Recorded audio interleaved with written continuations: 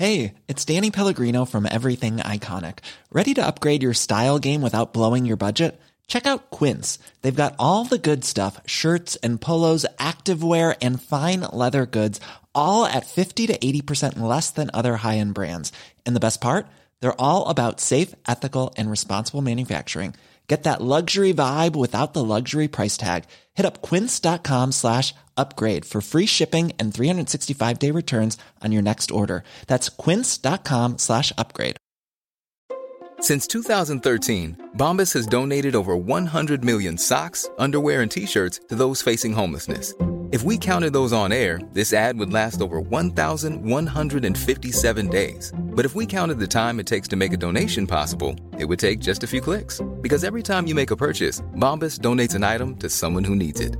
Go to bombas.com/ACAST and use code ACAST for 20% off your first purchase. That's bombas.com/ACAST, code ACAST.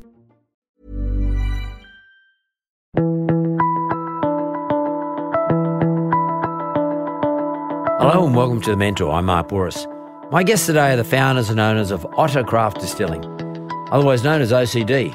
What a great name. Julie and Eduard Otter are a sister and brother team who walked away from high-flying corporate roles to start up their own premium whiskey and vodka distillery right here in Sydney. In 2015, Eduard started experimenting with distilling whiskey underneath his garage, and after years of talking about it with Julie, they decided to go into business together to create a locally distilled, premium spirits brand using only sustainable and traceable ingredients.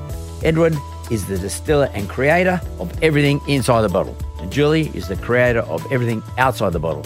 They plan everything together, write it down formulaically, and agree on processes, so they've got the family business down to a fine art. OCD was in its early stages as a business. It had only been around for 8 months, being picked up by elite restaurants and bars in Australia and winning some coveted alcohol awards. Then COVID struck and OCD ground to a halt until they quickly pivoted and started to manufacture a World Health Organization approved hand sanitizer. They were able to use the same methods and processes to create a totally different product. Now, I'm going to ask Julie and Eduard how their business has been able to successfully redirect from making premium whiskey and vodka to manufacturing hand sanitizer, of all things, and how they're planning to maintain the hand sanitizer product line and retain new customers, but how to repivot back into their whiskey and vodka business. How do they market their business from here on in, and what are they doing trying to raise money to expand the business to get scale? So let's get into it. Julie and Eduard, welcome to The Mentor. Thanks for having us, mate. Thank you for having us. You brought all your goodies here with me too. I'm looking at all these OCD bottles of vodka sitting here in front of me, and also on my right, I'm looking at a whole lot of hand sanitizers. Yep. Right, let's just go back a step before we start talking about these wonderful products sitting in front of me. I feel like opening all of them. They look very cool, actually, very interesting. Thank you. To look at. I'm dying to pull one of these tapes and open the wax top.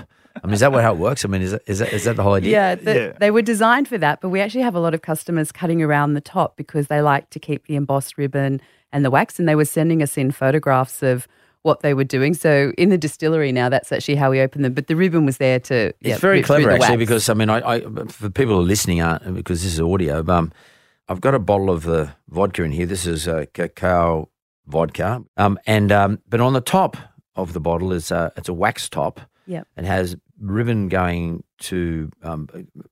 out of the wax on both sides of the bottle. And what it makes me feel like doing, you can tell me if I'm right or not, is that I feel like putting the bottle on the table and pulling the wax like it's going to blow up or something like that. And is that how it works? Because you pull the ribbon and the wax pulls out and the top comes off. Yeah, it makes it easier to open, because otherwise a wax top is, it's hard to get off. It's very clever, though. It immediately makes me want to open it up, and I want to touch this bottle. I mean, that's very, very clever. Well, that's the goal. Yeah. Was that the objective, that you want to make me touch this bottle? Like, not me, but anybody. Well, yeah, not just you, but everyone was the idea. I mean, it's an attractive product, and I think we put a lot of effort into what's inside the bottle. So Julie does a lot of the work on the outside of the bottle. So the idea is to make it look as good as it is on the inside, on the outside, and that's not an easy feat to do.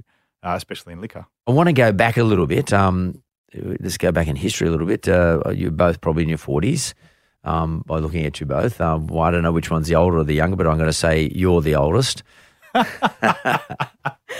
There's another free bottle for you at the end of this. And you I'm are, the eldest. what's killing me, by the way, you guys are doing something I've always wanted to do. That is have my own alcohol brand. I used to own beer brands many years ago, before that craft beer became popular. I sold out before all the money was made. So, but nonetheless, vodka and whiskies are something that's really, they're things I drink. My preference is whiskey, but I do drink vodka as well. But whiskey is my preferred taste. But I want to go back. Now, you guys both had careers prior to being in this business, alcohol business. Yep. Let me just ask you, what was it? I'll go start with you, Julie. So my background is in fashion and beauty. So in management, running businesses in Australia and overseas, and doing a lot of work with brand building and conceptualizing businesses, and mainly publicly listed businesses as well, so quite large. But when I left the corporate world and in between starting the business with my brother, I've been consulting. So I've been working with startup businesses or small businesses that want to expand internationally and put their brand out there. Most of the businesses I've been a part of are heavily creative and commercial. I really enjoy the design or the concept side of businesses, and then how they can work commercially. I really like both sides. Can you name a brand? Are you allowed to name one of the brands? No, of course. So I guess in senior management, I ran MAC Cosmetics in Australia and MAC, M-A-C? M-A-C, Yep. with Estee Lauder I Group. don't know, but I know I've seen those shops, Yeah, Peter Alexander Group with Premier, which is Mark pajamas. McGuinness and Solomon Lou. Yep. And then I was, my last corporate role was CEO for Sass & Bide. Oh, yeah, Sarah's. Yeah. Well, it was her Was business. Sarah and Heidi's. And then when I left Sass & Bide, I moved into consulting, and I'm still consulting with a small children's wear brand called Tutu de Monde, and I do other bits and pieces as well. So, but this is our full-time business. Right. Once we really went into this, we've gone into this together. We've both left pretty much everything that we're doing. I keep Tutu de Monde as a strategy client and partner. The owner's Andre is a good friend of mine as well. So, you just want to stay a part of those things that you've really helped to develop and support. So, one of the things I learned from Sarah, and she was one of the founders, along with Heidi, of Sass & Bide, and she's a great mate of mine. She's actually been on the podcast. They were on the podcast years ago, many, many years ago, before they sold. Yeah. And she was on the Mentor TV series as well. I brought her on as an expert. But one of the things about brands, but one of the things that I found fascinating with her is, and I'm sure it's is the case with you too, and I'm looking at it right now, is when it comes to retail brands, whether it's fashion or makeup, or that's fashion, I guess, whiskey as well, it's all about the merchandising. And merchandising is something that's underdone in this country, I think. Yeah. Not enough people understand good, high-quality merchandising. I'm looking at a bottle of vodka here. Well, let's pick the one here which has got the gold leaf in it. So, and it's got, in terms of merchandising, you've etched in there something that's a gift to me, and thanks very much. I appreciate that.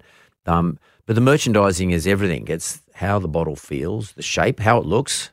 Will you take me through it? Do you mind? No, not at all. When Edward and I were talking about setting this business up, and we talked about it for quite some time, we wanted to make sure that the product and the merchandising reflected all of the work that he was putting into it.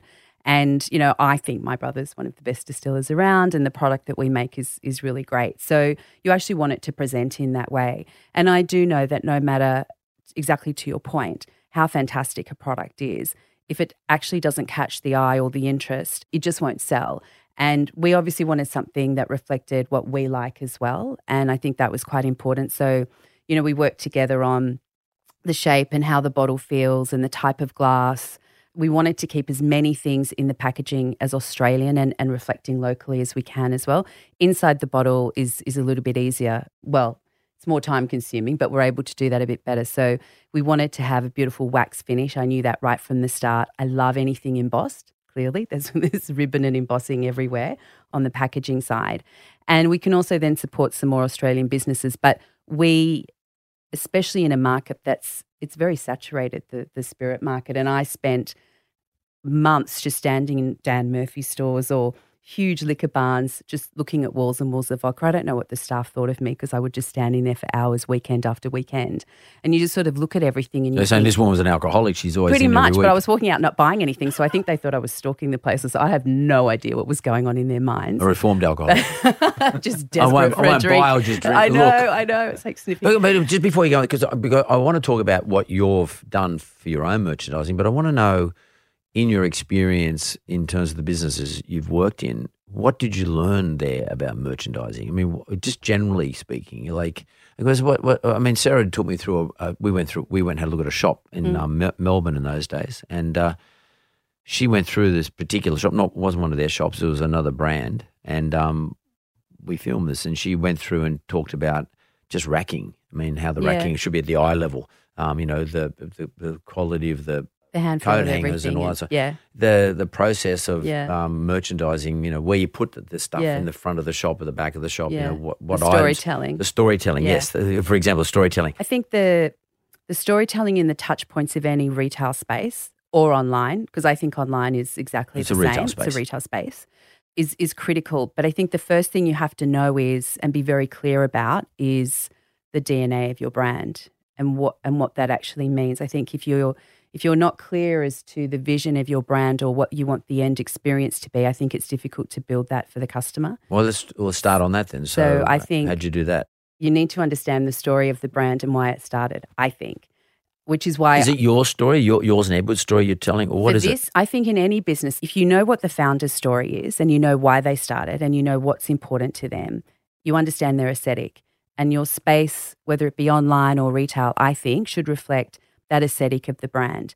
It sounds really trivial, and I know some people sort of think, you can be a bit over the top about it, but how does the wall feel if you touch it with the paint? How does the coat hanger actually feel? Is it plasticky and you've got this ridiculously expensive top on it, or how are things folded? Like, it's like walking into somebody's home, I think. How do you want me to feel when I'm in there? And from that, you then start to think visually, am I aligned to the story of the brand? Am I aligned to that product? So you do need to create that story for them of what to put with what and how you want them to experience that in store. When you're in a space, it's like the music, the scents, all of those sorts of things. Peter Alexander, most people will know when they're walking near a PA store because they can smell it before they get there. There's a scent that's associated with the store, and that means, and that gives you a sense of comfort and a sense of being in your home, which is what you want when people are buying pajamas.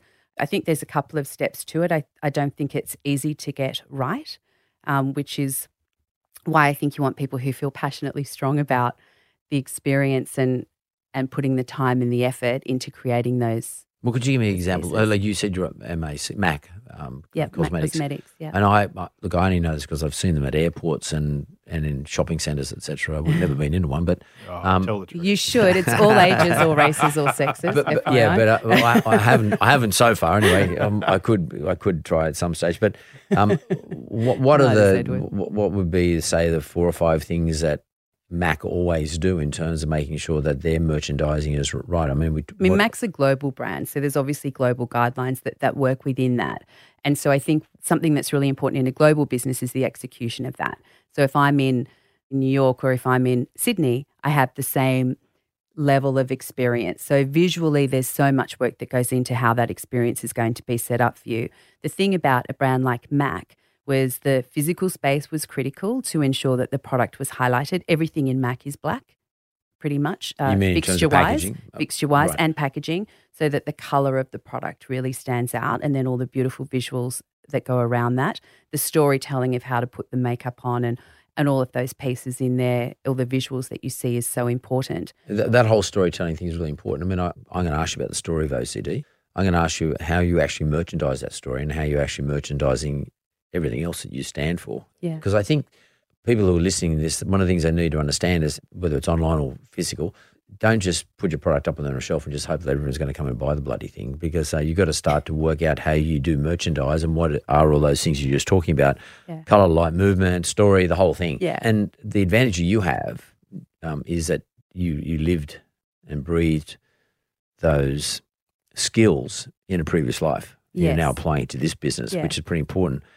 Eduard, you're doing everything on the inside of the bottle. Mm-hmm. So at the end of the day, I can look, this all looks great, and I really want to touch and feel. I want to buy it. I want to try out that top, etc. But if it's a shit product, it's useless. Correct? 100% correct. So take me back to your previous experiences in terms of business. Like, where did you work? I have a very different story to Julie. So I left school many years ago, much longer ago than I'd care to think, and I went straight into the bar industry. I was up at King's Cross, Oxford Street. I was based out of City Tats. I was working the bars, doing cocktails, running them eventually, and sort of moved through that. And it was very different back then to what it is now. It was very fast-paced. I mean, not that bars aren't fast-paced today, but comparatively, we didn't have the same restrictions. From there, I moved around. I went overseas and skied quite a lot, a little bit different. And then I sort of got into retail management, and then sort of came back into the liquor industry via, jobs with FMCG companies, BAT for a short time, then Schweppes, and then ultimately Pernod. And and sort of got back into spirits, as it were. But why? Why did you do that? I mean, what was the moment? To make it, I think just took something I liked a little bit too far. I had the idea and then had a look at the legalities of how you did it. That didn't look too hard. Then looked at how it was actually done in terms of could I actually make spirit. Right. Obviously, the goal was whiskey. But why did you say? Were you sitting there on your lounge watching Netflix or whatever it was? Basically, yeah. We were scratching your head. Pretty much the scene. I wouldn't mind making some whiskey. I'm not going to go up to the bottle shop anymore.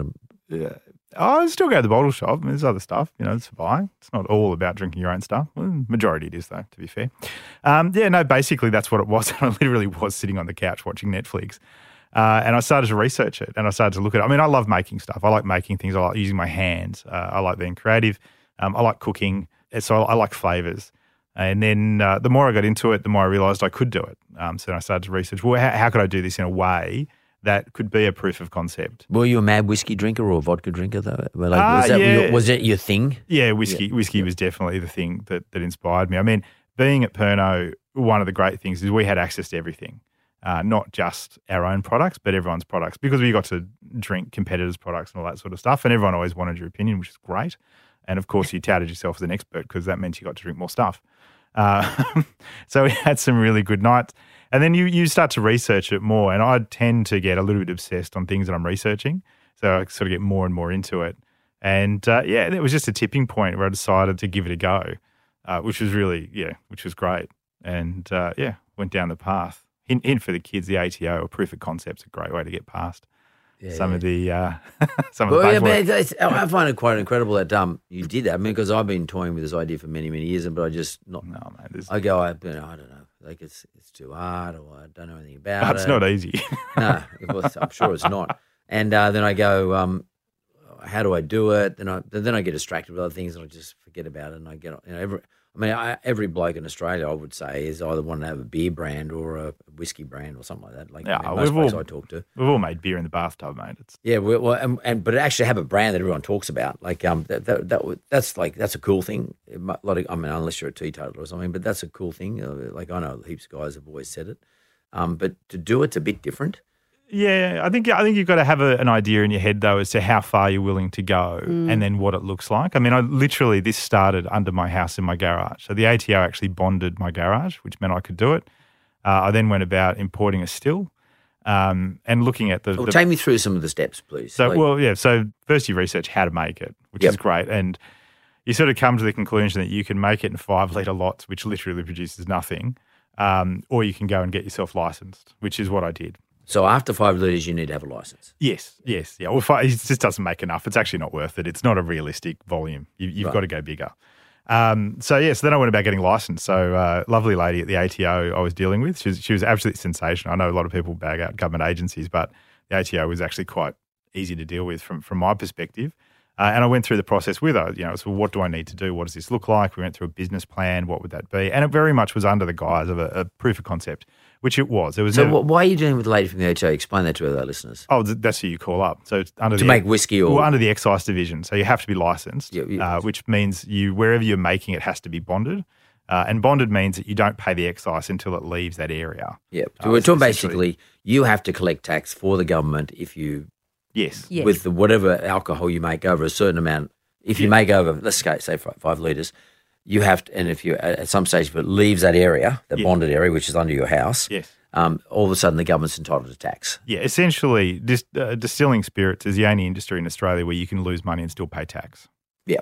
Yeah, Because straight. if you want to sell it for, you don't have to sell it. It just at the moment it leaves there, there's a value attached to the booze, To the alcohol specifically, yeah. and there's a tax associated with that. Yeah, excise. Excise. It's a tax. It's an excise tax. It's like GST. Yes. So the government's going to actually put their paws into whatever it is you're doing. Yeah. Okay. So you worked out from the ATO. There's a whole process. You're going to have to pay some excise duty. So they basically made sure that you didn't go selling anything outside of the joint. But how did you and Julie decide that you're going to do you're going to make the whiskey? But how do you and Julie decide to get together? I mean, like, did you just work out you need someone to work out how to do the merchandising? It's because it's not your bailiwick, it's not your thing, it's not your strength. Well, I mean, you got to look at people and say, well, what is the experience in the background? I mean, Julie's experience and background in retail is quite extensive. So it made sense to go with someone like that. And then also being family sort of made it reasonably easy decision. And she was interested, strangely enough. Did you ever think to yourself, this is going to support us for the rest of our lives? I mean, was that your thought process? This is our business. We're going to become the next Johnny Walker. Or you just think that's a little side hustle? No. The idea was always to make it commercial. So once the proof of concept worked, so once I'd gone through the process of actually making a product and giving it to people in the industry who were turning around to me saying, you know what, this is good. That's a good point. Proof of concept. Yeah. What did you do for that? I mean, how did you prove the concept so that you could make that confident decision that this could one day become a business? Like, what did you and Julie do? From the product really came first, and the whole brand is product-led in terms of that. So once I had made a product under the house and it was ready to go, I was able to give it to key people in the industry who I knew to say, taste this for me, take me through it, what are your thoughts, what's your feedback? And essentially they blind tasted it for me at different levels, which was great. The feedback was overwhelmingly positive. And it was, yes, this needs to go to market, this is going to work. On the back of that, and you sort of get that confidence, and they're not people who wouldn't say it unless they meant it. And the flow on from that is we have been in competitions now, we have won awards and all that sort of good stuff. So it sort of proves that third parties do come back and say yes. I just want to go back one step. In terms of the proof of concept, I mean, some people have different types of business, not necessarily this sort of business, but basically what you sort of, let's make a prototype of the product. But what I mean by that is, what's the product, in your case, what's it taste like? Yeah. And what's the alcohol level, and there probably have quite a few variables but around all that. So in terms of proof of concept, you went and found whiskey tasters or just mates who happen to work at the City Tats or blokes who love drinking whiskey? No. How would you take who did you take to? I mean, who do you, and how many people test this for proof of concept? Okay. So other distillers Right. who I've known. So as I was going through the process, I've sort of grew that network in terms of who it was. And then I had people, who are whiskey experts, who I knew from previous roles, who had been involved, and guys who are, in charge of other larger brands. When I say larger, like, legitimately large brands, who were able to try it for me. Probably the final stepping stone was sitting on a panel that I'd clearly been the ring in for because someone had, cancelled. I got called in because there was The pity call. Yeah, it was full of people from the whiskey industry, and I would say whiskey industry, I mean actual like retailers and those sort of guys. All I had for them to taste at the time was New Make, which is unaged whiskey at a rather high ABV because I'd been playing around with some stuff on the still. And the feedback from there was huge. I had guys coming up to me asking if they could distribute the product. The product wasn't ready, clearly, but they were. What did you call it? New Make. New Make. New Make is whiskey before it goes into a barrel and is right. aged. Okay. So, but it was your taste profile. It was mine. Well, it was. I made it. Yeah. Yeah. But it's the profile. Yep. The profile, the taste profile of what you produce? Was it what you thought you wanted to produce? Yes. Right. Yes. Yeah. So 100%. why did you? I'd like to know that. Like, did you say I want to have a sweet whiskey? I want to have a more Scottish style or Japanese style or whatever. I mean, how did you go through that process of working out exactly what you wanted? What do I want? Oh, well, okay. So I always knew I wanted a floral expression. So I wasn't really. I've never really been a huge fan of smoky peaty, which drives some people. Like woolen style. Yeah. I mean, look, some I don't mind, but it's just not my character. Yeah. It's like some people prefer different types of red wine. Yeah. I like Shiraz. That's what I like to drink. So that was always something I wanted. In terms of developing and getting to the point where we had that particular flavour profile, I went through a huge amount of process-driven sort of tests in, using different types of grains. And I went with what was commercially available to begin with because that's what you can get. And probably almost got to a point somewhere in there where I'd borderline given up because what was coming off the still wasn't tasting like what I thought it should taste like. I then went about the process of saying, well, surely I can just buy from a farmer directly, which you can't. Well, you can, maybe it's just quite difficult. But then through that and through basically calling towns and different people in towns, I got put through to Stu at Voyager Malts. And Stu and Brad are two blokes. Which town? They live in near Yenda. Which is in New South Wales? Riverina. Right, The okay. Riverina is enormous, right? So Stu, I gave Stu the specs on what I wanted in terms of what I wanted the barley to look like, what I wanted its makeup to be, without getting too boring. And he's like, yep. He said, I've got one for you, which is great. So the only problem was they had to deliver a ton. So 40, 25 kilo bags. I'm under the house. And then it was summer because I remember sweating a lot. When it got delivered, I was about to leave for work and I had a suit on and the truck left it on the road. I live in suburbia and it's 25 metres from the front of my house to my garage. Had to carry a ton. Yeah, so I did that, then went and had a shower, got dressed and went back to work. And then I went around the process of actually making it again. And even though the first lot I made wasn't necessarily right because, I was quite excited about the fact I had all this grain and I was running through it, when it came off the still, actually tasted like I thought it should, which was fantastic. And then it was about, okay, how do I then improve this? And then I went through more tests, different yeasts, different temperature times, all that sort of good stuff that goes into making it until I got to the profile that I actually wanted. So it was a lot of trial and error. Just so I understand this, so when you say exactly the profile you wanted, I mean, so that you can make exactly the same profile every time, because you don't want one bottle to taste different to the other bottle, do you actually write down every single little step in your Pretty recipe? much. Yep. Yeah. It's highly systematized. Yeah. So it's very much process-driven, and majority of what I do is process-driven. There's a huge creative side to doing this, which I really love. And, in terms of, we've got coffee vodka, we've got cacao vodka, we've got lemon drop vodka that tastes like the old lemon drop lollies. I don't know if you remember them. Yeah, it's fantastic. We've got all these different stuff that we can do, and then that allows us to then go and make some really cool cocktails and make up some new flavour profiles that way and mix them with some really exotic things, which is fantastic. But in terms of once you've figured out what it is you want to make, that process has to be really tight and it has to be repeatable, because if it's not repeatable, why would anyone come back and buy it again? And that's the goal. In terms of the whiskey, the new make is always the same. What becomes different is the barrels. So every barrel would be unique. I mean, we are a true single malt, single barrel distillery. And that's what makes it interesting, is that you come back, and we've already had people, so we've released 6 barrels now. People come back and say, we can truly start to taste your profile in terms of what it is, even though every barrel tastes different, because you might have a Pinot barrel, you might have a sherry barrel, a port barrel, or whatever it is. So that's always going to have a different profile to it, but you're still going to have that underlying OCD new make coming through, which is what makes it so nice. Can you just explain to me that something I don't understand is, I've never been able to get this. I mean, I can taste some whiskey. I say that I like that one, and this one over here I might not like as much. Yeah. Man, a lot of times I can't actually put my finger on why I like it. And then you guys are going to say, well, I got undertones of this, I got something right there, and I got a bit of chocolate or a bit of something. I mean, like, what are we looking? Is there 5 things you're looking for? Is it smell, taste, look? I mean, what do you? Yeah, it's trained. It's trained. I mean, ultimately, at the end of the day, it's what you like to drink. And I make what I like to drink. And if other people like that, that's fantastic.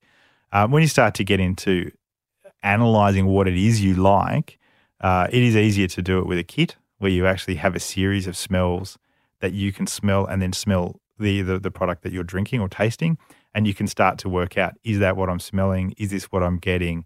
And then start to pull off the key things that you like. So you mean there's a kit that sort of maybe has, I don't know, earthy sort of smell or something, I don't know, dirt or something. You smell that, then you go to your bit of whiskey and you say, can I smell it in? Oh, there, I got that. Yeah, 100%. And then there might be 4 or 5 other sort of scents that I get that I can.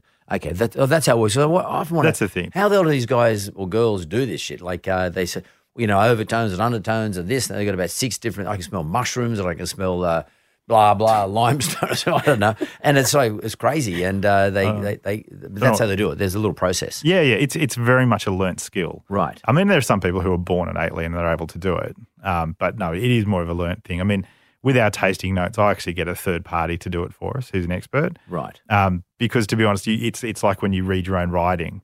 it's almost hard to pick up your own mistakes sometimes. So when you get someone who's outside, it's easier for them to come in and be critical about what you've done than for you to do it yourself. And thankfully, they always say nice things, which is really cool.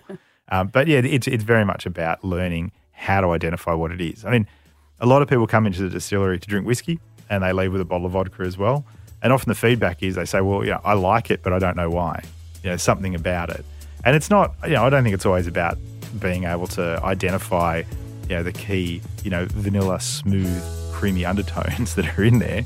I think it's just a case of if you really enjoy it, then that's fantastic. Then that's the product for you.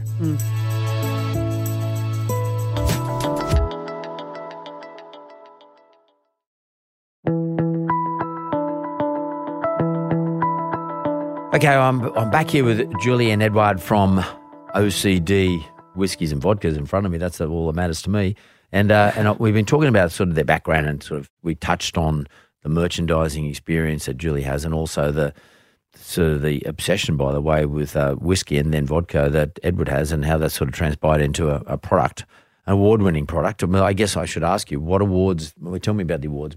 That must have been a pretty cool thing to get an award for a start. Yeah, no, it was amazing. We went in the Australian International Spirits Competition, which was held late last year, so before COVID, and we got 2 gold and 4 silver. So the pure vodka got a gold, the lemon drop, which is a botanical vodka, got a gold, 23, which is as close to we get as a gin, still a vodka, got a silver. And then Julie put two of the whiskies in, even though there was none left to sell anyway, and they both got silvers as well, which was absolutely brilliant. We're very, very proud of that. So, why is it Australian distillers can make great gins, great vodkas, great whiskies? I mean, what's the deal there? I mean, or is it? I mean, I don't know. Like, how come all of a sudden we're eclipsing the Scottish and the Japanese and everyone else around the world? I don't know. We're eclipsing them in certain areas. I think in terms of, what we make with the vodka, and there are some guys that do it as well.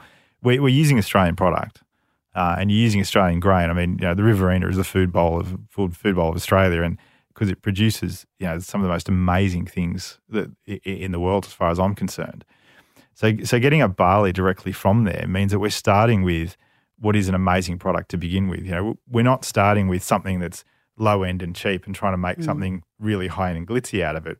We are starting with, what I consider one of the most premium barleys. The barley's for the whiskey, though, isn't it? The barley's for all of it. So I always thought vodka was made out of potatoes. Well, you can make vodka out of pretty much anything that ferments. Whiskey must be grain based, as it's defined. So is it always barley though? No, you can do wheat, rye. Right. And then you can get into other specifications within that as well. So no, the vodka is all a single malt vodka, and it all comes from the same barley, which is Latrobe. So we're starting with a really premium product. And part of the journey and the passion behind the product is to be about Australian was partly driven by the fact that as the production occurred and the tests went through and all that sort of good stuff, was that we realised that the best product does come from here. So we should hero where it is coming from, and the people who we engage with are genuinely nice people who are genuinely trying to help other people in the industry. I mean, they're making sure that everyone's getting paid the right rate for their product. I mean, even the botanical vodkas, we use Anthea tea, and Anthea's she's an amazing woman. She does great stuff, and again, she's supporting Australian businesses by driving as much as she can high-end Australian botanicals. The coffee and the cacao we get is it actually lemon or lemon myrtle? Lemon myrtle. Lemon myrtle has significantly more citric acid. So the coffee and the cacao we get from Morgan's Coffee and Zacocco Chocolate, and Dean and Michelle, the husband and wife team, they go to obviously you can get some coffee and cacao in Australia, but not much. But they go to these crazy places. So they're in the Solomon Islands, they're in Papua New Guinea. They're going there. They're making sure these people are getting paid fair trade. They're making sure they're doing it the right way, that it is all sun-dried and they're not using smoke and all this sort of thing. So they have a genuine passion about making sure that these people are producing the right way and they're being looked after. And that comes through to the product. I think if you try and skip that and sort of do something a little bit cheap or a little bit dodge on the side and think, no one will notice, you will notice at the end and it will come through and it will diminish the work that goes in. There's around the world people saying, look, the really... Wow. Nice. Yeah. What you're hearing are the sounds of people everywhere putting on Bombas socks, underwear, and T-shirts made from absurdly soft materials that feel like plush clouds. Yeah, that plush. And the best part? For every item you purchase, Bombas donates another to someone facing homelessness. Bombas. Big comfort for everyone. Go to bombas.com/ACAST and use code ACAST for 20% off your first purchase. That's bombas.com/ACAST. Code ACAST. Many of us have those stubborn pounds that seem impossible to lose, no matter how good we eat or how hard we work out. My solution is PlushCare. PlushCare is a leading telehealth provider with doctors who are there for you day and night to partner with you in your weight loss journey. They can prescribe FDA-approved weight loss medications like Wegovy and Zepbound for those who qualify. Plus, they accept most insurance plans. To get started, visit plushcare.com/weightloss. That's plushcare.com/weightloss. High quality product is going into these end products, and people are starting to recognise that Australia can produce great whiskies and vodkas. I definitely think they are. I mean, in terms of globally, how are people looking at Australian product now? Well, I think they are starting to recognise that it is really good quality. The issue will always be, though, just the sheer volume that we produce isn't matching what can go out there. And I don't think that at this point, Otter Distilling is necessarily looking to, supply the entirety of Europe and the States with vodka. I mean, the amount that is required to export is huge. Yeah. Definitely we do want to export. That is part of the goal. And we will do that in the next iteration of the business when we're able to grow it and make it larger. But at this point in time, really, it's about growing it within Australia and supporting the Australian businesses that we are looking at. I think especially too, I mean, COVID has been a problem, as it has for everyone, but it has highlighted that, there is a need for Australians to support Australian businesses and make sure that businesses that are supporting other Australian businesses are the ones that you back. I mean, you've got a choice when you go to the store. You've got a choice when you're a retailer 100%. to what you buy, and we get people coming in, they look at it, they have a taste, and they're like, oh, actually, this is really good. I mean, we're getting great stories back now from bars that are starting to trade again slowly, that, there are people who come in and they only drink our vodka. And I mean, that's amazing. So good Australian product will overcome, issues that are out there. Yes, it is more expensive to make product locally.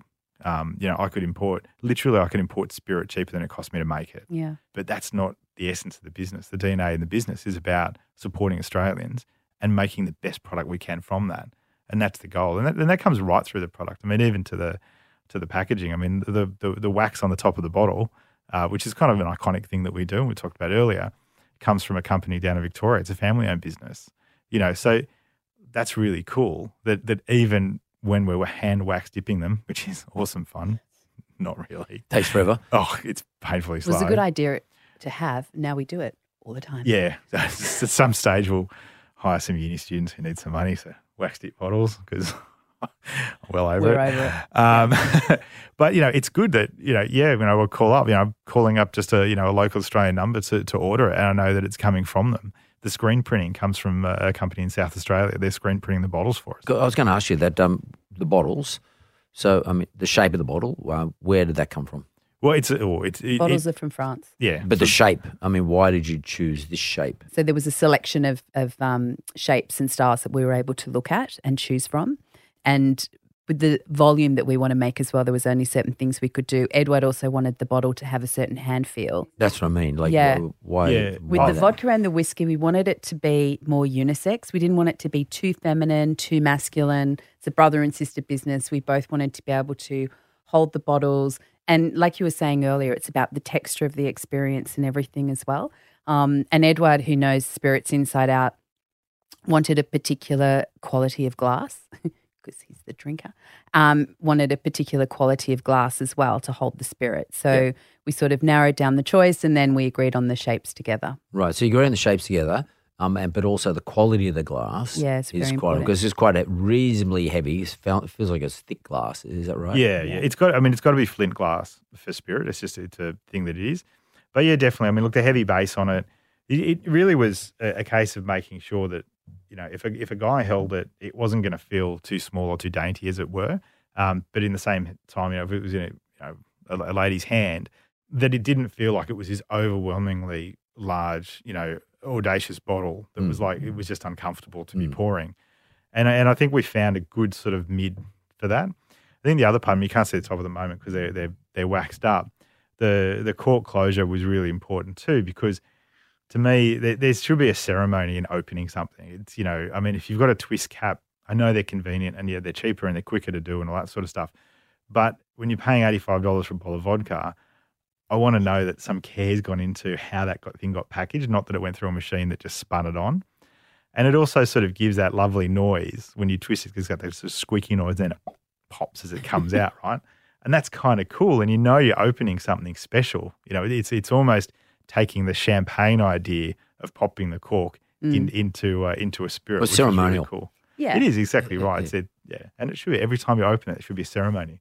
So when you take the cork out, what do you just put that cork back in? Yeah, just put it back in. Like you would in a bottle of wine. Yeah, it's a reconstituted cork. Yeah. It does a pure, it does a perfect seal. Yeah, and in terms of I'm only looking at the vodka because you ran out of whiskey, but in terms of the vodkas, and I guess the same applies for the whiskey, all the Australianisation of it, I think is incredibly important, particularly during COVID. This is the sort of stuff that the Prime Minister's been talking about, and for a long time now, at least the last 6 months, that we should be, let's call it self-sufficient.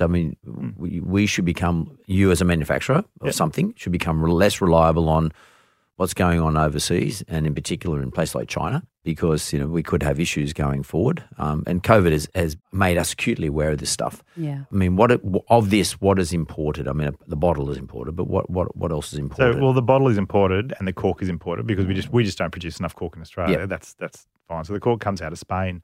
The ribbon, I think. The ribbon's imported. But what we're doing with the packaging now is, because most packaging's made in China, and in fact, most Australian companies. Packaging, you mean boxes? Boxes Yep. and things like that.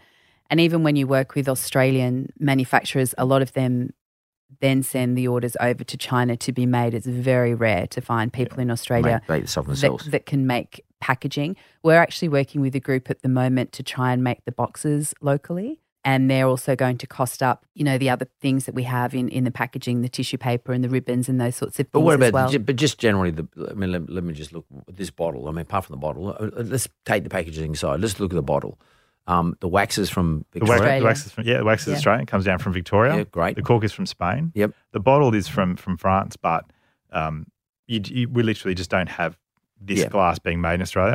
When I started the business, it's been that long since I looked at bottles. I remember going to the CES IRO as a kid and going, of course we make glass in Australia. We thought we could get them made. So when I was clearly told, no, we don't, I was like, oh, okay. So we went with Savour Glass. They produce ethically and tick all the right boxes. Well, that's important too, that because the Prime Minister is saying we should be less reliant on China. So ordinarily, when I was in the beer business many years ago, we used to get a lot of our beer actually made in China. Yeah. And bottled. Everything was done. Everything was done in China, particularly one of our brands. We had like 6 brands, and but that would be a problem today because you would have issues around that. You need what the Prime Minister is let's spread ourselves around the world. Yeah. So France is a good idea. So in terms of France and Spain. what about the embossing here? Like so the screen printing is done down in South Australia. Screen printing mean the writing on the bottom. Yes. Yep. Done in South Australia. Yep.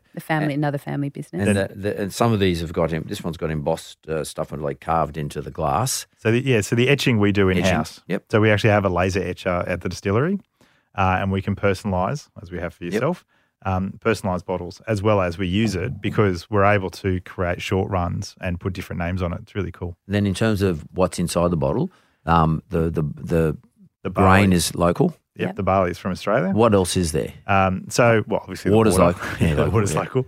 So in the lemon drop, because we use Antheus tea, all of the botanicals in that actually come from Australia. In the 23, with the exception of the juniper, it all comes from Australia just because juniper is not readily available in Australia. There are some that grow, but it's not huge. Juniper's like for a gin. Yes, yeah. But the other botanicals are from Australia. The coffee, obviously, not a huge amount of coffee, but we do buy it obviously through Morgan's Coffee, and they go and make sure. But this is Papua New Guinea, Solomon Islands, that sort of Good places. stuff, yeah. And then the cacao is actually exclusive from Solomon Islands. It's actually called Guadalcanal, which I don't know why. It's just really nice. Tastes good. So Right. But So I think the important thing for us with everything that's in the bottle and around the bottle is that it's sustainable and traceable, and it's all fair trade. Yeah, so it's got provenance. Yes, so everything has provenance. All the factories, even the factories that we do use for China for packaging have all SEDEX approvals. So we know for a fact that everything and everyone is, as you say, with provenance, but also fair trade. So therefore, therein lies part of your story. Yeah. So can you now tell me, how do you tell the story? And what means or mediums are you using to tell the story? So we have our website. Mm-hmm. And there's quite a bit of our brand in our story, Otter Craft Distilling, ocdistilling.com. So the story's on there, both about our backgrounds, sort of how we form the business, but also the story of the brand and what's important in the business, and our social platform as well. So we're on Instagram and Facebook. As OC Distilling. OC Distilling. Yep. And we like to reference on there the product, the story, calling out the family friends that we know who all support our business as well, and they're all our suppliers. We like to reference all of that through our social platform as well. We only launched officially as a brand, although we've been working on the business for quite some time, setting it all up. We only launched 8 months before COVID hit. So we were really in that time of getting our story out there, getting our brand out there, trying to build our social media platform, and, talk about everything that we've been chatting about today that's so important to us. That's mad. So you're only 8 months before COVID started, then COVID hit. And as I understand it, you actually put the business on, well, you sort of slowed up the business and you went out and produced your own hand sanitizer. Well, our business As a actually pivot. stopped overnight. Yeah, it didn't slow, it ended. It was right. So what happened? Well, upsetting. Yeah, so we had basically, with the exception of, I think, one or two places, we were exclusively selling through on-premise. So to start the brand and get the brand out there, we went to on-premise, so restaurants, bars, clubs, that sort of thing. And it had been accepted really well. And it accepted really well in the places we went to. I mean, Key, Bennelong, O-Bar, Doss House, Baxter's, more your places you're going for your better product. They had tried the product and took it immediately, which was amazing. It was fantastic. And it was almost, makes you confident that you're on the right path, because these are places who, if your product's no good, they're not going to be nice to you. They're going to go, look, we're just not interested. It's too hard for us. So they had taken it, and we were, through a connection we had started to set up all these meetings with bottle shops, which was looking really positive. We had about 20 or 30 meetings set up. We had 26 meetings. And it was great. It was like, we are absolutely heading in the right direction. We were stoked. And then literally the week that COVID started to kick in, we had emails, messages and text messages going, yeah, we're not doing any meetings. We're not face-to-face. One of the bottle shops that we'd been into, which we're now back in again, thankfully, called them up and said, look, how are we going? And they said, yeah, we're sold out. We said, great, we'll order some more product. Nah, we're just going to see how it goes. I'm like, well, I know how it's going. You've sold the product, so let's get some more in. But fair call, obviously. Yeah. So they were pulling back, and essentially mainstream products were selling. I mean, people were going to start to drink at home. They weren't looking to impress. People were probably more interested in just getting a bit of a buzz than they were about worrying about the subtle tones and creaminess of the product, which was fine. But, yeah, it pretty much just brought us to a grinding halt. So I think on the Monday I was like, yeah, we're not doing hand sanitizer. And by the Friday I had researched the living crap out of it. Why hand sanitizer? Is it because it got alcohol in it? Yeah, essentially. I mean, it's something that we can measure. And it's something that we can make. We went down the path of making the WHO, so the World Health Organization standard product, because it meant that we were making a product that still stood to, I guess, some of the ethics of the brand. We could make a really high quality product. And then when we had a look at the pricing of the product, we approached it very differently to the vodka and the whiskey. I mean, the vodka and the whiskey is a luxury product. It's very much around experiencing the best that Australia has to offer and the best thing that I can produce. In terms of the hand sanitizer, it was about, it became a need overnight, and a broader need. I mean, my kids have always had hand sanitizer hanging off their bag. So, when other kids started stealing it, it was like, oh, okay, it's a bit odd.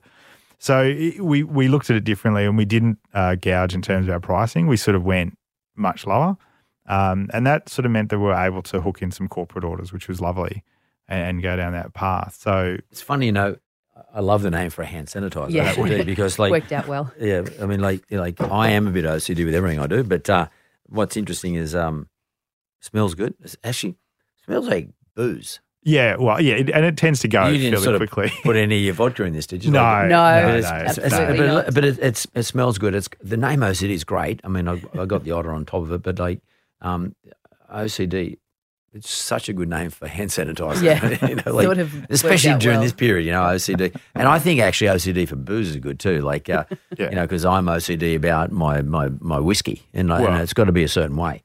Otherwise, I won't drink it. Yeah, I mean, earlier we talked about process. When you come to the distillery, when you come in and you can see how we make it, it is very driven. Everything happens the same every single time. There isn't any room for changes. It's quite specific as to how it's done. Once you've nailed it, you need to do it. It's funny, you know, you should say, because I often talk about, I mean, I used to do lots of talks, and of course they all stopped and COVID started too. But one of the things I used to talk about is I used to say it's okay to be obsessed with your business, obsessed in what you do. I mean, it's not good to have it in a sense of being a medical condition, but you must be obsessive in your business. Yeah. And I think that's, as soon as I saw the name OCD, I went, wow, I love that name, OCD. You know, it's something I'll remember. You know, I will remember that OCD because especially being sort of launched during this weird period, it sort of goes with COVID. Might work in our favour. I think 100% it does. So. I really do. I really do think so. I think it's looking at the branding, I think it's one of the best names coming out of an Aussie brand that I can think of because it's very Australian. It's a bit like what Conor McGregor's done with his brand, his whiskey brand. Oh, yeah, Proper 12. Yeah, proper 12. You know, you can see an Irishman sort of saying Proper 12. You know?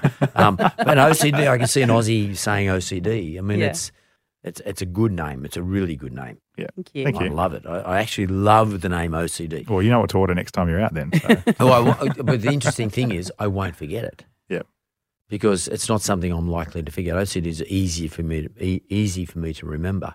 But I want to go back to you, Julie, like the platform. So do you use Facebook, Instagram? What are you using? Instagram's obviously a perfect one for the colours, etc. But how are you using the various platforms? So we're using them in a couple of ways. For us, I think they've been really critical in letting people know that we're still here. We've actually had the business now more through COVID than before, almost, you know, and a lot of the people that we were selling into and that we'd connected with and everything else closed. And so for us, not just for the venues, but for customers and letting people know that we're here, we've used it in a couple of ways, particularly Instagram and Facebook. So for us, it's been an incredible connection tool as well, just to be able to say to people, this is important to us. This is why you should be remembering us. You know, this is what we're doing now. The hand sanitizer piece in particular as well. You know, a lot of people went out to do that, which was fantastic. And there was a government call to do it as well. And for us, then it's about, well, how do we let people know what we're doing that is still aligned to our brand, as Edward was saying. You know, even from the machinery perspective that you need to make hand sanitizer, that Edward bought all the machinery that's Australian made, Australian engineered, all of those sorts of things. Again, always trying to keep it back to what's important to us. So we're really using those platforms to let people know that that's what we're doing, because if you don't go to a venue, and venues are only very slowly opening, you don't see our brand. The bottle shops closed. I mean, we were only in 2 or 3 bottle shops as COVID hit, so we had no access. We're now slowly going back into bottle shops, which we are so excited about. What about just about to go straight? You telling everyone about your product, just go straight to your website and buy though? Yeah, you can absolutely buy off the website. No, you can, but I think it's... You don't want to do that, or you prefer... No. Oh, no, we do. We sell online. Look, clearly if people buy directly from you, that's it's great. Far more advantageous. But, again, it's about supporting others as well. So, to be in retail... I mean, if we could sell everything that we produce online, that would be good. But I still think that, from the way the brand sits, it's better to have it in retail stores. And, at this point in time, very much... You're talking about bottlers. But very, to very build much awareness and well, confidence and things as well. Yeah, they're highly educated bottle shops. But, but it's great to have it in. I mean, we're in Corkscrew Cellars now, which essentially is a group of family-owned bottle shops, and they've come into the distillery and they've done the tour and the tasting, and they've been great. They're really supportive guys. They're just, looking to help out, and they buy into the story and they get it. They really like it. I mean, Camperdown Cellars has taken us on, and we're in Kemmeny's, Paddington Fine Wine Groups. If you drive past their windows, September, October, November, you'll actually see us in the window. But again, they're buying into it, the fact that it is Australian, and they like it, and they want to be able to talk about it. And I think to an extent, it's about sharing the love, around, not just about trying to hog it yourself. How do you work this out? So let's say you go to 20 different retail outlets and they all say, we want to sell it. Yep. And then you've got a little bit going online and you're quite successful, and then all of a sudden someone says, well, we want, 100 bottles. Yep. Someone else says, I want 100 bottles, and all of a sudden you've got 500 requests, and then people online want another 500 bottles. You've got to sell your house and move out and go and buy a big block of land and start to build a proper deal. I mean, that's actually what we're looking at doing now. So we're looking at growing the business. So at the moment, we run a 70-litre still and a 400-litre pot still. Which means what?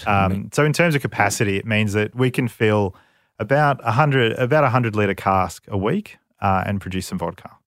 The goal is to fill a 100-litre cask a day and produce about a pallet of vodka a day in terms of capacity.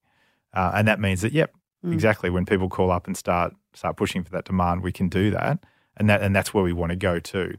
We can do that without putting any question to the quality of the product, without worrying about how much grain we have and all that sort of stuff. So we've very much got a scale to know how much grain is available, how much will be produced every year, and then how much product we can produce. And really, when we get to a point where it's bigger than that, it's not about necessarily getting bigger, but about duplicating. Replicate it. And saying, well, okay, let's get another set of stills. And maybe in that other set of stills, we're using the same grain, or maybe if we've maxed that out at that stage, we then start the process again and looking for a new Australian grain that we actually use and create another line of product.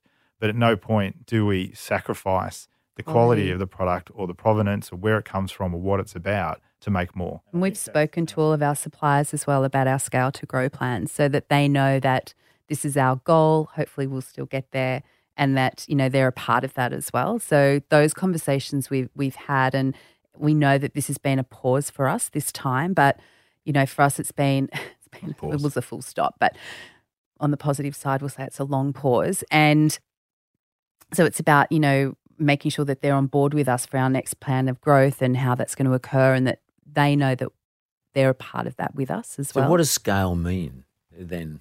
I mean, scale, some people think scale means global domination. Whatever. But like everybody's buying my stuff around the world. But what does scale I think ultimately you want to be available globally, available in places that support and understand the ethics of the business that you're in. And providing that those businesses are aligned with what we are, then we want to be involved with them. Yeah. Where they're not aligned, then we're probably not really interested in being involved with them. And then the other thing you risk is you risk your brand integrity. So even if your product holds all the ethics that you hold dear, is aligned with a store that doesn't, then people are going to say, well, maybe they're not as, true blue as you thought they were. Maybe they're, taking the cheap road or doing whatever else. So we don't want to risk that. So what is it? I mean, are you talking about a business that can, when you do scale it up, in other words, I mean, I see you're doing a fundraising round now, or you're thinking about raising money to put back into the business. I presume this is to achieve some level of scale, that is to put more distilleries or change your premises, move premises or something along those lines. Is that everything? What's the money raised for? Well, the money raised is to grow the distillery. So to get more equipment, to get at home or some other place. No, we'll still be in the inner west where we are. We like that hipster inner west, groovy, arty, creative feel, and we generally do. But it's to stay in that area. But we need a bigger still. We need bigger facilities to run with, and we need more stuff. So, I mean, in terms of barrels, we need more barrels, and then it means we need more grain to fill those barrels and to grow the business that way. It would also be lovely to have a little bar where we can show off our own stuff as well, which would be really good, because the great thing about that is it lets other people come in and see what you can do, and then they're going to want to replicate what you're doing and then take your product and go and do it in their own places. So it's partly for public access, but then also the other part is for training, the bars and staff that you are. I mean, at the moment we do it, but, when you come out, you can see we're very small. It's quite tight. It would be nice to do it in a somewhat larger environment. Is there someone in the world or someone in Australia that is a really good proxy to where you'd like to be in the next, say, 3 years? I mean, is there a whiskey or vodka or gin making organisation that is a good proxy for where you want to be? Because, I mean, if you're raising money, you're obviously going around telling people. That's the question everyone's going to say. We're going to be in 5 years' time. Yeah. Because, let's say I invested, I would say, I'm not interested. I mean, I love all your ideas, but I'm not wedded to that stuff, okay? I'm interested in how am I going to get, if I put $1,000 in there, how am I going to get $10,000? Yeah. I want 10-timer. Okay, 10-bagger. That's what everybody's after, okay? Oh. So, therefore, you need to convince me what you're going to do in 5 years' time. So, where do you see yourselves as in terms of a comparison? Yeah. Is there something you put out there? more awards? What is it? Oh, definitely. Yeah. Definitely for more awards. I think, as the world opens up literally again, we'll definitely be going in for more awards. And where, we believe we're a brand that can be created locally and can really sit amongst the world's best spirits internationally. I think if you're asking about a volume perspective, we're very clear on the numbers of that over the next couple of years and the production capacity that we can get to. So if you're trying to raise money now, yeah, I mean, I don't know, you may have encountered this. Do you get people say to you, "Oh, well, that's great, but COVID's going to cause you a problem with bars and restaurants and stuff like that"? Does that then push you down the online route and sort of say, well, look, well, if we're going to get killed off because bars and restaurants in Victoria aren't going to be open to sell our product, we're going to market it so bloody hard, people are going to want to buy it online? Yes and no. I mean, look, on-premise has never really been a volume driver for most businesses. It really is more about getting your brand out there in terms of branding. So people see it. Bartenders like to talk about it. They tend to be more educated about products and know it. So, it's like, oh, here's Otter Craft Distilling, pure vodka, and they can give a spiel about it. And then people go, oh, that's right. And then when they go to the local bottle shop, they see it. So it's bottle, but it's to drive people to the bottle shop. That's correct. Yes. So bottle shops tend to be more where the volume comes from. And bottle shops are an essential service. They stay they are in Australia. Yeah, totally. No, but it makes sense. No, okay, so that's the answer to your question, though, or to my question. So, bottle shops are an essential service. So our game is to get into the bottle shops. Where we're going to market into the bottle shops is by doing it at the bar level. Yeah. And all your various other outlets. Yeah. I mean, and the other part too, I mean, yes, online is great and people buying directly from us, and anyone who wants to buy directly from us, we absolutely love you. But it is easier to sell, 10 cases to a bottle shop than it is 60 bottles to 60 people. Yeah. That makes sense too. In terms of that. So from a time perspective, at the moment, the business is me and Julie. So that's not a lot of resource, when you sort of outside of, the stuff Julie's doing, and I'm literally the guy who makes it all, time frame becomes less and less and less. So it is more economical to sell to those places and get them on board with your product and have them championing you than it is to take every single sale individually as it comes. I mean, in saying that, you'll take, especially the early stage of the business, you'll take anything you can get. Oh, yeah. But I've been down that track myself. So how much money are you trying to raise? Between $1 and $2 million. Let's say $2 million. And if someone's listening and they're interested in looking at it, I mean, like, in what amounts? 50,000 licks or 100,000? What are we talking about? I think we'd rather have 3 or maybe 4 investors as a top. Right, okay. We're not looking at taking a lot of small investors. And if they wanted to talk to you, they just go to your website and contact you? Yeah, we'll just give Julie's mobile now. Yeah. But they go straight to your website? Yes, okay. website. So if anyone's listening, they're interested in this, because, it's one of the things that COVID has proven is that booze is a goer. Yeah. It is. And people are saying, well, what can I do that's different? Because another thing COVID's proven is, what can I do that's different in my life? How can I gloss my life up a little bit? Yeah. And one thing people are looking for, I think, is different brands, trying different things. And therefore, maybe if some people got enough money, is to invest in different things as well. So, I just think it's probably good. One of the good things come out of COVID, and apart from the fact that you learn how to pivot and you produce your own hand sanitizers, is that I think that people are going to be looking for exotic alcohol, not just not in terms of beer and wine, but try different things as a consumer. But I think also investors looking for the same sort of thing. So I always give you everyone an opportunity to ask me a question. So have you got one for me? I actually had a question for you about investment, and the question, which we've sort of chatted a little bit about now, but I guess going out to invest and just being a small going out to investors. Yes, going out to investors. It's been interesting for us just hearing feedback about how you value a business and how you go around asking for investment now. And, despite the vast experience that Edward and I have, we're still hearing so many different things and there's so many different interpretations around it. So I guess we would love to know your advice around going and speaking to investors now and just how you value a business, because effectively you would look at us as a startup, but almost going into round 2 or 3, we're self-funded at the moment, so there's no other investment. So generally speaking, you wouldn't be considered round 1 or 2. You would be considered what you put in as a seed investment. Yeah. This is round 1. Yeah. So that's you got to get the language right. Yeah. That's pretty important. You got to get a list of people who are likely investors in these things. And 1 or 2 million is not a lot. To be frank with you. So your standard venture capitalist probably wouldn't invest because there's not enough money. No, totally. So you've got to look for high net wealth people. So for me, I think it's better to have someone who has access to high net wealth people. Yeah. You know, I think it's better to remove yourself from that process altogether. And you have to pay someone a fee, it's usually between 6 and 10%.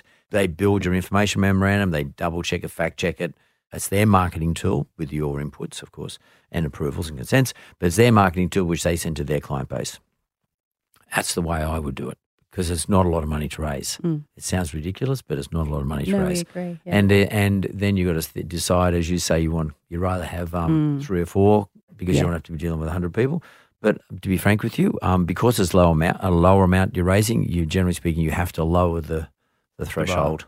Because if, let's say I'm investing $500,000 in something, I want to be one of 10.5 million people. I don't want to be the guy with 2 or 3 others because I get nervous about that.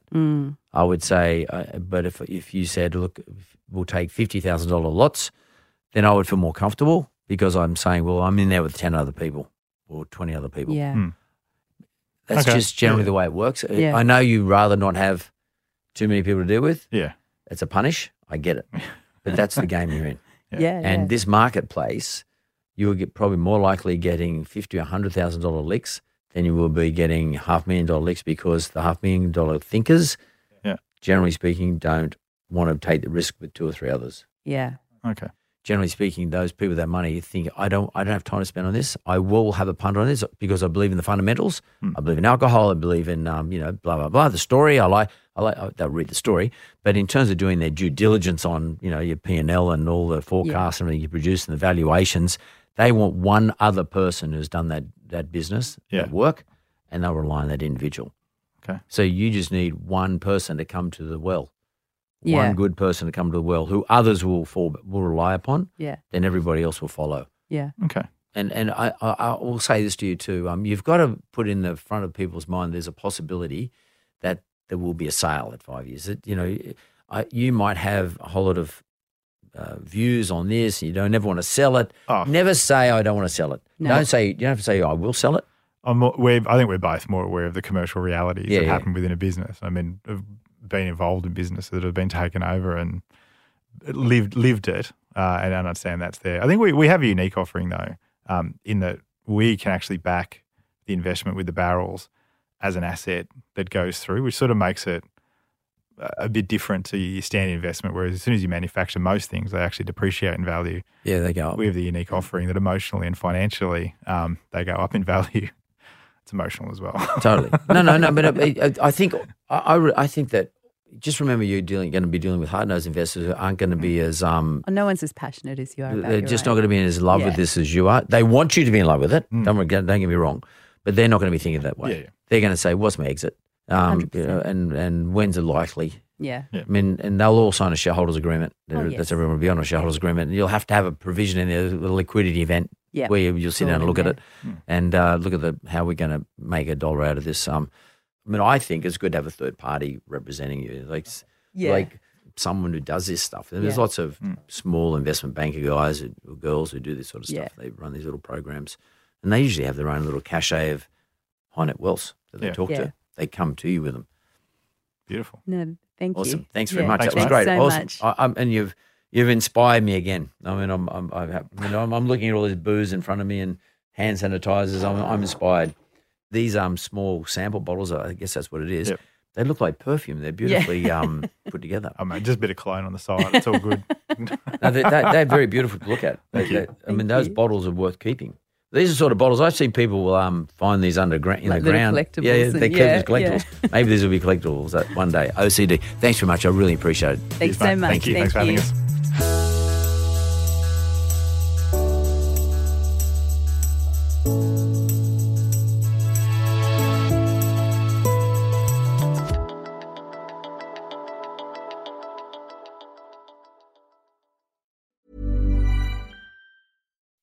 When you make decisions for your company, you look for the no-brainers. If you have a lot of mailing to do, Stamps.com is the ultimate no-brainer. Use the Stamps.com mobile app to mail everything you need to keep your business running with up to 89% off USPS and UPS. Make the same no-brainer decision as over 1 million other businesses with Stamps.com. Use code PROGRAM for a special offer. That's Stamps.com, code PROGRAM.